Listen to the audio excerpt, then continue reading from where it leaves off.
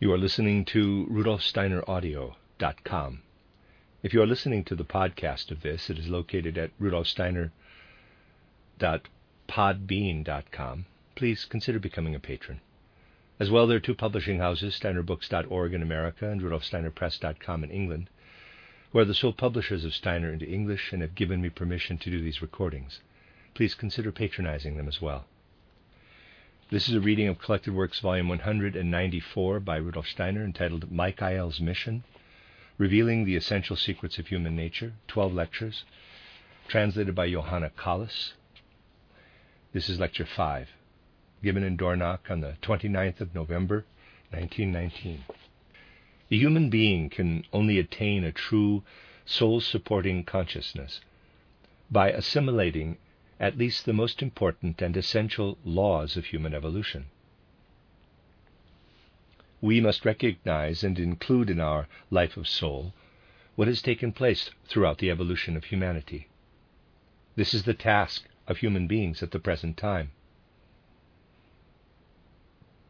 As I have hinted in the last few days, this involves taking seriously the fact that as such the evolution of humanity is a kind of living development of the human being.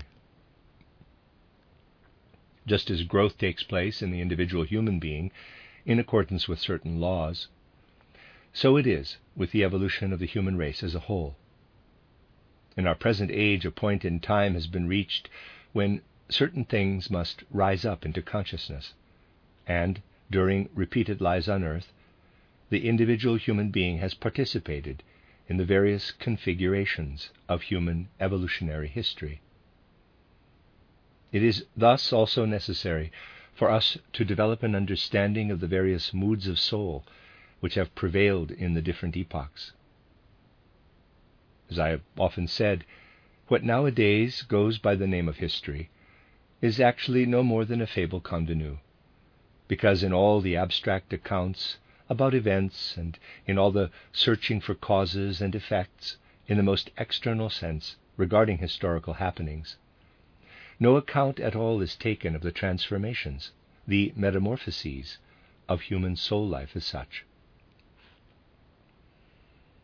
If one were to embark on an historical investigation, one would certainly realize the degree of prejudice involved in assuming that the constitution of today's souls is more or less the same as it was back in the days covered by the earliest historical documents. For this was certainly not the case. Even the most simple and primitive human beings of the 9th or 10th post-Christian centuries had a mood of soul utterly different from the mood of those living after the middle of the 15th century. This can be investigated with regard both to the lowest and the highest echelons of humanity. You could, for example, look into Dante's extraordinary treatise titled De Monarchia. If you read something like this, not as a matter of curiosity, but with some degree of cultural sensitivity, you will notice how a book by a representative of that time contains things which could not possibly be expressed by the soul of a present-day person. There is just one point I want to make. In this book, which is intended as a serious treatise, from his point of view, about the political basis of the monarchy, Dante endeavors to demonstrate that the Romans were the most excellent people on earth. He endeavors to show that it was the primeval right of the Romans, insofar as would have been possible in their day, to conquer the whole globe. He endeavors to show that victory over the whole globe by the Romans was a greater right than, for instance, the right of independence of individual small nations. For, as he says, it was God's wish that the Romans should rule over individual small nations for the good of those individual small nations. Dante quotes many proofs out of the spirit of his time for this justification for the Romans to rule the globe. One of those proofs reads as follows: The Romans stemmed from Aeneas. Aeneas married 3 times. His first wife was Creusa. Through his marriage to her, he had won the right to rule over Asia. Secondly, he married Dido. Through this marriage, as progenitor of the Romans, he had won the right to rule over Africa. And then he had married Lavinia, thus gaining the right, that is, for the Romans, to rule over Europe. When speaking about this, Hermann Grimm once remarked, in my opinion not without some justification, how lucky that America and Australia had not yet been discovered. Well, for an enlightened intellect of Dante's day, indeed for the most enlightened intellect of Dante's day, the conclusion drawn was perfectly obvious. At the time, such a discourse amounted to a legalistic declaration. So, now try to imagine any lawyer of the present time presenting a conclusion like this. You cannot imagine it. And similarly, you would be unable to imagine, with regard to other matters, that a train of thought, such as Dante's, could arise from the soul make-up of a present-day individual. From this very obvious fact, we learn how to view the metamorphosis of human soul configurations. Such things are now incomprehensible. But until quite recently, they were in some respects still acceptable. Now they are no longer acceptable, and they will in future not be acceptable, although up till our time, or at least until the end of the 18th century, things began to change after the French Revolution. Humanity did still possess certain instincts, certain remnants of those soul configurations. From those instincts it was still possible to develop a consciousness which upheld the soul. But the ever-developing organism of humanity has become such that these instincts are no longer present, so that human beings must now work in a more conscious way toward understanding the coherency of humanity as a whole. This surely constitutes the whole significance of today's social question. What people now say often amounts to no more than partisan formulations. But what surges in the depths of the human soul cannot be expressed in such formulations. What surges there is what humanity feels, namely that one must consciously seek what binds the individual to the whole of humanity, which means that one must adopt a social impulse.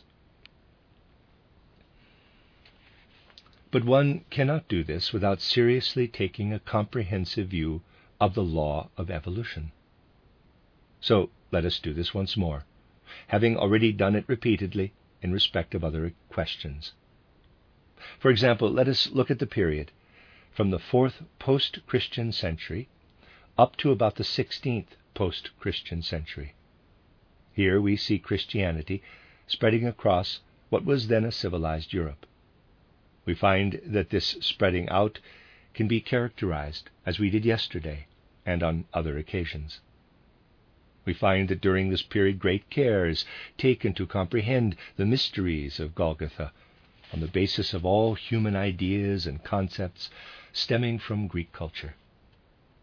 But then a changed form of development begins. We know that, in fact, it commenced somewhat earlier, around the middle of the 15th century, before becoming fully visible in the 16th century.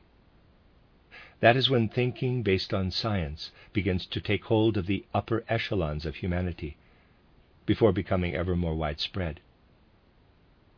So, now let us look at this thinking based on science with regard to one specific characteristic. There are many such characteristics which can be applied to scientific thinking, but today we shall focus on one of these, namely that if one is one of the stalwart, newer thinkers in today's sense, one cannot cope with the distinction between natural necessity and freedom. Today's thinking based on nature has increasingly seen the human being as a part of the rest of nature, which is conceived of as a stream of firmly interlocking causes and effects. Of course, there are also many individuals today who understand clearly that freedom, the experience of freedom, is a fact of human consciousness. Nevertheless, this does not necessarily prevent one from also coping with the configuration of thinking based on nature.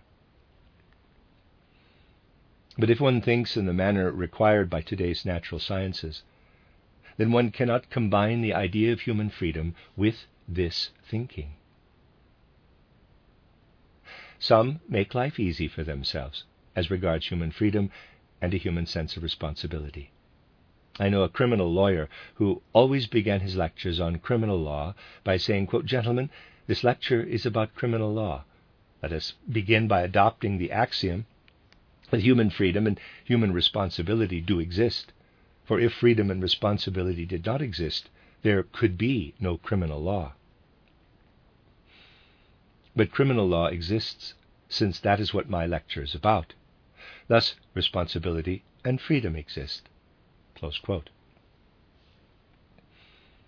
This argumentation is somewhat simplistic, but it does indicate how difficult people today find the question: how can natural necessity be combined with freedom?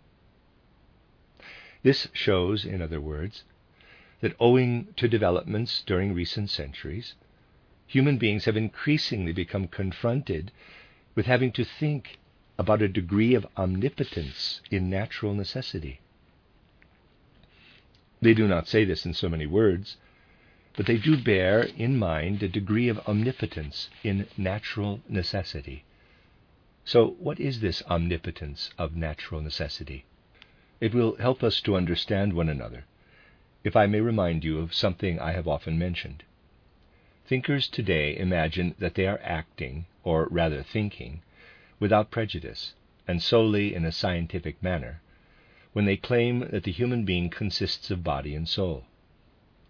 It is so, is it not, that people right up to the supposedly great, actually great only thanks to his publisher, philosopher Wilhelm Wundt, think that the human being must consist of body and soul, if indeed even the soul still continues to be seen as valid. Only diffidently does the idea of the human being, consisting of body, soul, and spirit, dare to show its face. Philosophers who nowadays believe unquestioningly that the human being consists of body and soul do not realize that this division is nothing other than the consequence of an historical event which was initiated by the Eighth General Council of Constantinople, during which the Catholic Church abolished the spirit by declaring the dogma that a properly pious Christian must think of the human being as consisting of body and soul, with the soul possessing certain spiritual characteristics. This is what the Church decreed.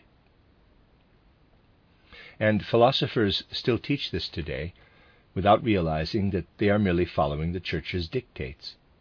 They believe they are teaching philosophy impartially. This is today the situation with regard to a good many instances of what people call, quote, non-judgmental science, close quote. The situation is similar with regard to natural necessity. Overall development from the 4th to the 16th century worked increasingly on a specific concept of the divine. If we look at the fine detail of intellectual development during those centuries, we see arising out of human thinking a quite specific concept of God, a concept of God which culminated in the statement, God the Almighty. Only a few people know that prior to the 4th post-Christian century, it would scarcely have been meaningful to speak of Almighty God. I'm not referring here to the truths propounded by the Catechism, which of course speaks of God the Almighty, God the All-Wise, God the All-Good, and so on. These are things that have nothing to do with the realities. Prior to the 4th century, no one with any understanding of these things, who really followed these things, would have considered regarding almightiness as a fundamental characteristic of the divine being. In those days, what still held sway were the residual effects of Greek concepts. When thinking of the being of God, one would not in the first place have said, and see plate 8, God the Almighty. One would have said God the All-Wise. It was wisdom which was initially attributed to the divine being as his fundamental characteristic. Not until the 4th century did the idea of omnipotence gradually begin to enter into the concept of the divine being, and this then continued to develop. The concept of a personage was abandoned. It became increasingly an attribute of a merely natural, indeed a mechanical order. So the more recent concept of nature, the almightiness of nature, see plate 8, is nothing other than a further development of the concept of God, from the 4th century and right on into the 16th century, except that the attribute of a personage was discarded, so that the concept of God became instead an attribute of nature. Today's genuine natural scientists would of course object strongly to such a statement. In the same way, some philosophers believe they are without prejudice when contemplating the human being as consisting solely of a body and a soul, although they are actually parroting the Eighth Council of Constantinople of 869. Just as these philosophers have become dependent on a historical trend, so all those scientists, the Haeckel'ians, the Darwinians, and all the others, right up to the physicists with their natural necessity, are merely dependents of a theological current which has been developing since Augustine and right up to Calvin. We must begin to see through this. It is characteristic of every evolutionary current that it involves some kind of evolution, but also an involution or devolution. Thus, while the concept of God the Almighty was developing, an undercurrent also existed in the subconscious realm of the human soul, which later became the overcurrent, natural necessity. And since the 16th century, a new undercurrent has been present, which in our times is now preparing to become an overcurrent. It is this which we have to cite as the characteristic feature of the Michael age. The fact that something which was prepared in the form of an undercurrent of natural necessity must henceforth become an overcurrent. One must comprehend the inner spirit of earthly evolution if one wants to reach any kind of serviceable concept regarding what is really being prepared. As I pointed out the other day, earthly evolution, and specifically human evolution, is of its own accord moving in a downward direction. Earthly humanity, indeed earthly evolution itself, is in decadence. I told you that even today it is a geological fact, which serious geologists admit, that the Earth's crust is in a process of decay. But more particularly, it is humanity itself which is in a process of decay, caused by sense-perceptible earthly forces. So, humanity must proceed in such a way that it will become capable of absorbing spiritual impulses which work against the decadence. That is why a conscious spiritual life must enter into humanity. We must make clear to ourselves the fact that we have already passed the highest point of earthly evolution. For earthly evolution to continue, spirituality must be taken up ever more clearly and distinctly. This may sound like an abstraction, but for the spiritual researcher, it is most certainly not an abstraction. As you know, through the Saturn, Sun, and Moon stages, we can follow the development which has continued on to become the Earth stage. When speaking of modern humanity, we can also describe this development by saying that the Saturn, Sun, and Moon periods were preparations, initial stages, leading up to modern humanity. On the Earth itself, the human being has only now attained his full humanity by taking in his I capital, through which he will bring ever further aspects into that humanity throughout subsequent development phases of the earth. As you know, the beings whom we know as the Archai, today's spirits of personality or spirits of time, were, although with an entirely different appearance, at the same stage of development in the Saturn period as we human beings are here on Earth. In my books, I've expressed this by saying that the beings we now know as Archai, as spirits of personality, were human during the Saturn period. The Archangeloi were human during the Sun period, and the Angeloi were human during the Moon period. And now, during the Earth period, we are the human beings. Of course, we always also joined in with our own preparatory form of development. By going back to the Moon stage, we find that the Angeloi were human beings then. Of course, they did not look like us, for the conditions on the Moon were quite different. But apart from the Angeloi, those Moon humans, we too were developing to quite a considerable degree toward a preliminary stage which was so advanced that even then we might have been mistaken for Angeloi. Especially when the Moon stage was already in decline, we became quite a nuisance for the Angeloi. And now in the Earth stage, we are in a similar situation. Because as the Earth stage declines, other beings are following on. This is a significant and important result of spiritual research, which must be taken very seriously indeed. Namely, that in the present stage of the Earth's development, other beings are making themselves felt, who will have reached their human stage on Jupiter, the next stage of earthly evolution. They will have reached the human stage in a form which, though different, will be comparable with the human form. We ourselves will be different beings on Jupiter. But those who are virtually Jupiter human beings are already here, just as we were already there at the Moon stage.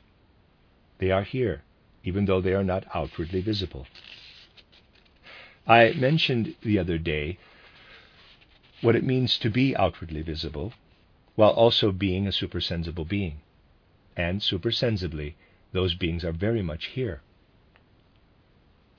Let me emphasize yet again, it is a most serious truth that certain beings who already surround humanity are beginning to assert themselves. They have been asserting themselves more and more ever since the middle of the 15th century. Initially, these beings have mainly been developing the stimulus for a force which is very akin to the human will force, about which I said yesterday that it resides in the deeper layers of human consciousness. Those invisible beings who are already asserting themselves strongly in the development of present-day humanity are related to what as yet exists unconsciously in today's ordinary consciousness. This amounts to a tremendous problem for those who take spiritual research entirely seriously. I was faced with it especially strongly, as I said at the time, in one way or another, to a number of our friends. I was faced with this problem especially strongly in 1914, when that catastrophe of the war broke out. One had to ask oneself, how could an event immeasurable in its causes to a degree which would be incalculable with regard to any other event in history come rushing in upon the humanity of Europe? For those who know that scarcely more than 30 or 40 individuals were involved in the decisions of 1914, for those who know what the soul constitution of most of those individuals was, the most significant of the problems was that most of the individuals involved, strange though this may sound now, were in a state of clouded, of darkened consciousness. In fact, in recent years, a great deal has been taking place which was influenced by a dulled consciousness among human beings. We see at all the decisive points of time in 1914, and especially at the end of July and the beginning of August, how the most important decisions were taken in a state of darkened awareness. And this has been going on right up to our time. This is a terrible problem. Looking at it through spiritual science, we see that these darkened states of awareness were the portals through which those beings of will took hold of those human beings' consciousness, of that consciousness which was shrouded, enveloped in darkness, in order to work with their own consciousness instead. And those beings who took possession of our consciousness and who are as yet subhuman, what kind of being are they then? This is a question we must ask in all earnestness. What kind of beings are they? Well, we have inquired after the origin of human intelligence, after the origin of intelligent human behavior, of which the tool, put simply, is the organization of our head. As we saw, this intelligent constitution of our soul originated in the deed of Michael, the archangel, which is normally depicted symbolically as the fall, the casting out of the dragon. This is actually a rather superficial symbol. If we properly imagine Michael with the dragon, we should imagine the being of Michael, and in addition the dragon, which is everything that enters into our so-called common sense, our intelligence. Michael casts the opposing hordes not into hell, but into our human heads.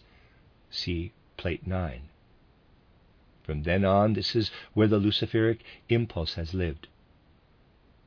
I have already described human intelligence as actually being a Luciferic impulse. So we can say that in looking back over the coming into being of the earth, we find the Michael deed, and bound up with that Michael deed, the illumination of the human being with his reason. And what then arrives? Those subhuman beings whose chief characteristic is an impulse which very strongly concords with the human will, with human willpower. These come up, as it were, from below, whereas the hordes or powers cast down by Michael came from above. And whereas the latter took hold of the human capacity to think, the former latch on to human will.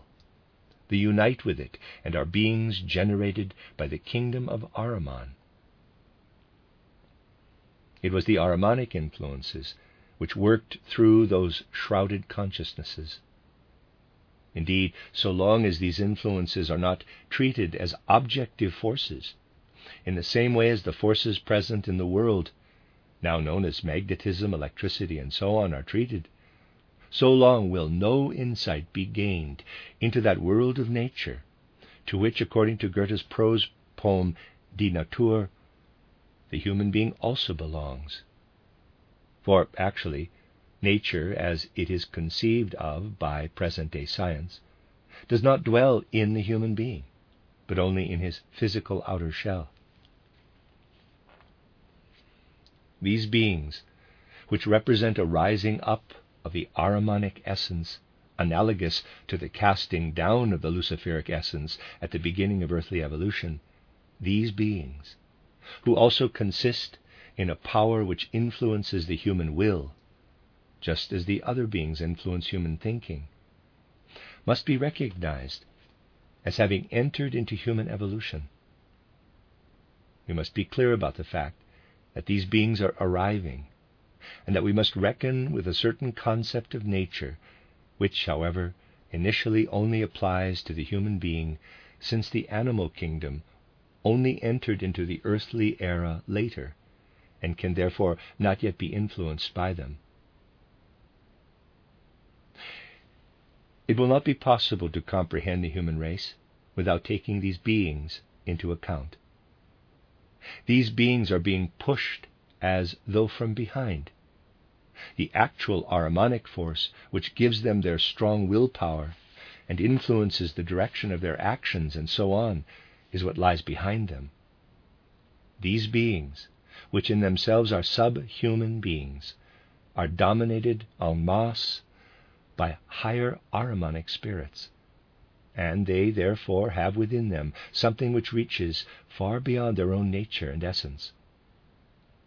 There is something in the way they manifest which, if it captures the human being, can work more strongly, even more strongly than is possible today for the weak human being, unless he has gained strength through the Spirit.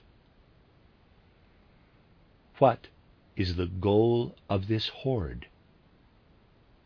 You see, just as the Luciferic hordes, which Michael cast down, are pitched against human enlightenment, against human good sense, so are these other hordes focused on penetrating the human will to some extent. So, what do they want? They rummage around in the deepest layers of consciousness where human beings today are still asleep, even while they are awake. The human being does not notice them entering into his soul or into his body, but that is where they have the allure to attract everything which is still Luciferic, through not having taken in the Christ. This is what they are able to capture. These things are extremely relevant today. I have already mentioned one phenomenon which is highly significant in the sense of cultural history. There are plenty of written justifications nowadays. All kinds of people, from Theobald Bettmann to Yagov, everyone actually is busy writing. Clemenceau and Wilson will have their turn a little later, but they also will write. Everyone is writing. We need only have a look as examples at 2 large volumes by Tirpitz and Ludendorff. It is highly interesting for someone who thinks along with the spirit of his time to examine the manner in which such individuals as Tirpitz and Ludendorff write. As regards content, they differ greatly. They disliked each other profoundly and had very different views. However, their points of view are not what interests us here, for what we want to examine is their spiritual configuration. Their books are written in the German of today, or what is very like the German of today. But in the way they are expressed, their thought forms, one must have some understanding of such things, otherwise one would not notice what is going on and would place the books in the present time merely because they are dated 1919. Their thought forms are written in a way which makes one ask, what exactly is it about this way of forming thoughts? I asked myself this question very seriously, especially in connection with these 2 books, because it is totally untrue, a real untruth, that they are written in German. Externally they are written in German, but actually they are translations, because the thought forms stem from the age of Caesar. The way of thinking in the time of Caesar is present in these 2 writers. Once one has gained an understanding of the metamorphosis of humanity in the way I described earlier, one notices the backwardness of such souls, for they have remained untouched by the metamorphosis. The memoirs of Tirpitz and Ludendorff are only incidentally about present-day events. They may just as well be about Caesar's campaigns. This can be demonstrated clearly by someone who has the necessary methodology. In other words, Christianity has completely bypassed these 2 individuals. There is nothing Christian in them. There may be some expressions. Perhaps they prayed in Christian churches during their youth, but I don't know. I don't believe Tirpitz would have done. And I'm not sure about Ludendorff either, but that is not the point. There is no genuine Christ impulse in their hearts, in their souls. They are caught in an earlier phase of human development. These are the types of thought forms which can be touched by the spirits I mentioned just now. They can attract them and seize hold of them. It is on this that They want to base their dominion. This is the manner in which an alien element, an element from another world of spirit, which is trying to gain ground, enters into human decision-making. In Ludendorff's case, it is historically provable. Even though there is as yet no such thing as a historio-psychopathology, but there will be soon enough, nevertheless, in the case of Ludendorff, this can be directly proven. It was on 6th August, the capture of Liege. The whole army unit was jammed into one street with Ludendorff, still a colonel, in its midst. All the decision-making was up to him. What happened in Liege was entirely down to his rapid resolve. But his normal state of consciousness was lost at that moment. This brought his soul into a state resembling that of Caesar. His consciousness was dimmed, and this brought about the clouding of consciousness which provides the portal for the Ahrimanic world. These problems are brought to us by the times we live in. We should no longer ignore such things. It is not easy to cope with them. What is easy is to think in a different way about human beings, namely, not to think about them at all, not to encroach too closely upon them. This is not without danger in our present time, when many of its individuals, humanity does not love the sense of truth which makes one speak in full truthfulness about these things, quite apart from the fact that a misunderstood sentimentality can make the soul feel dreadful about them. However, what will result from an understanding like this is a thorough recognition of the need for the Christ impulse. One must know where the Christ impulse is absent. As I showed you yesterday, the Christ impulse must gain a hold in the middle layer of our consciousness. So, today we may add, when consciousness of the Christ impulse takes hold in the middle layer of our consciousness, when the human being is truly filled with the Christ, then the Ahrimanic forces will be unable to pass upward through this middle layer, and the forces of the intellect will be incapable of traveling downward with their spiritual forces. Everything depends upon this being the case. It is very necessary that we should today recognize that while there are certain influences which are rooted solely in the human world, there are also influences which come from beings who are outside and beneath human beings, and that it is upon these that certain other beings can exercise their influence.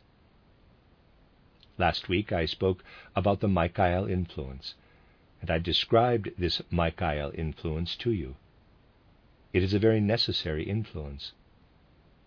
For just as much as it is true that the Luciferic influence entered human intelligence through the Michael influence, so it is also true that the polar opposite is approaching through the rising up of certain Ahrimanic beings from below. Only through the continued activity of Michael will the human being become forearmed against that which is rising up. Already today it is physiologically quite dangerous to rely solely on natural necessity, on that kind of fatalism which is expressed by natural necessity. The human head is weakened by being taught in school and being taught by life to believe in ideas which are based solely on natural necessity, ideas which are rooted solely in the overall might of natural necessity. This will render human beings so passive with regard to their consciousness that other forces will be able to gain access there, and thereby the strength will be lacking which is needed to bring the Christ impulse in its present configuration into the soul makeup of the human being. It is my duty at this time to speak about what we have begun to discuss today, and I shall continue with this tomorrow, namely to speak about how certain Ahrimanic beings enter into us, beings with whom we shall have to reckon. All kinds of people on our earth already know about what it is that is entering into our lives. But their interpretation of this is mistaken. Their interpretation is wrong, because they do not know and do not wish to know about the true Trinity of Christ, Lucifer, and Ahriman, in that they lump Ahriman and Lucifer together. They are then no longer able to make a distinction, and can thus no longer properly recognize the true character of these Ahrimanic beings who are beginning to rise up. It will only be when they can properly distinguish what is Ahrimanic and how it contrasts with the Luciferic that they will know what kind of supersensible influences are arising, which constitute the reverse part of the fall of the dragon brought about by Michael. It is like a rising up out of Ahrimanic depths, like a rising up of certain beings. And these beings will find certain points in the human being which are open to attack if human beings leave themselves open to unbridled instinctive impulses and fail to strive for clarity as to their impulses. There exists today a method, or I might also say an anti-method, by means of which one can disguise what is instinctive through raising up a concept and then piling another one on top of it, so that it is no longer possible to form a proper judgment about the matter. Just think of the rallying cry of our more modern proletariat. As I have often said, this rallying cry is backed by some very justifiable demands for humanity. Yet it is not those demands for which the appeal is made. It is our idea about the threefolding of the social order which constitutes the first genuine appeal. However, the rallying cry that is constantly articulated nowadays is, "Workers of the world, unite." What does this mean? It constitutes a call for antagonism toward the other social classes. You proletarians should, as individuals, cultivate something akin to hatred. You should unite in your love for one another and in your hatred for others. Seek the love of one class. Let the love of your comrades arise out of your hatred. Love one another on the basis of your hatred. This is how one sets up two polar opposite concepts, thus causing people's perceptions to become so nebulous that their instincts are suppressed and they no longer know what is going on within themselves. This is indeed a kind of anti-method, if I may use this paradoxical expression. The purpose is to use present-day human thinking to cast a veil over the working of an instinct which provides strong points which are liable to attack by the Ahrimanic beings I have described. The end of Lecture 5.